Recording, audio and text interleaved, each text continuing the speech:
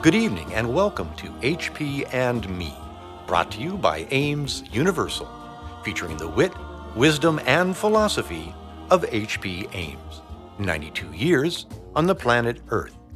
HP, good evening. To my little corner of the world and dream a little dream in my little corner of the world. Good evening, Alan, and welcome to my little corner of the world.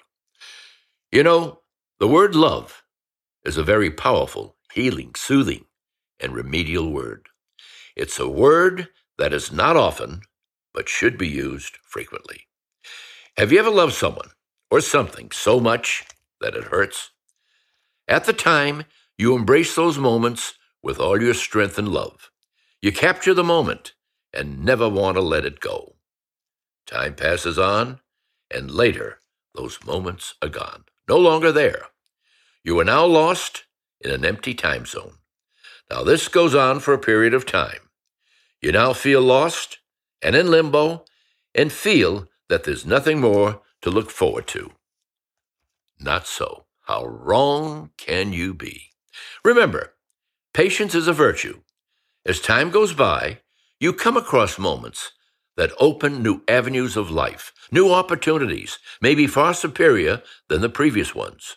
A new love, whereby love becomes more beautiful than imagined.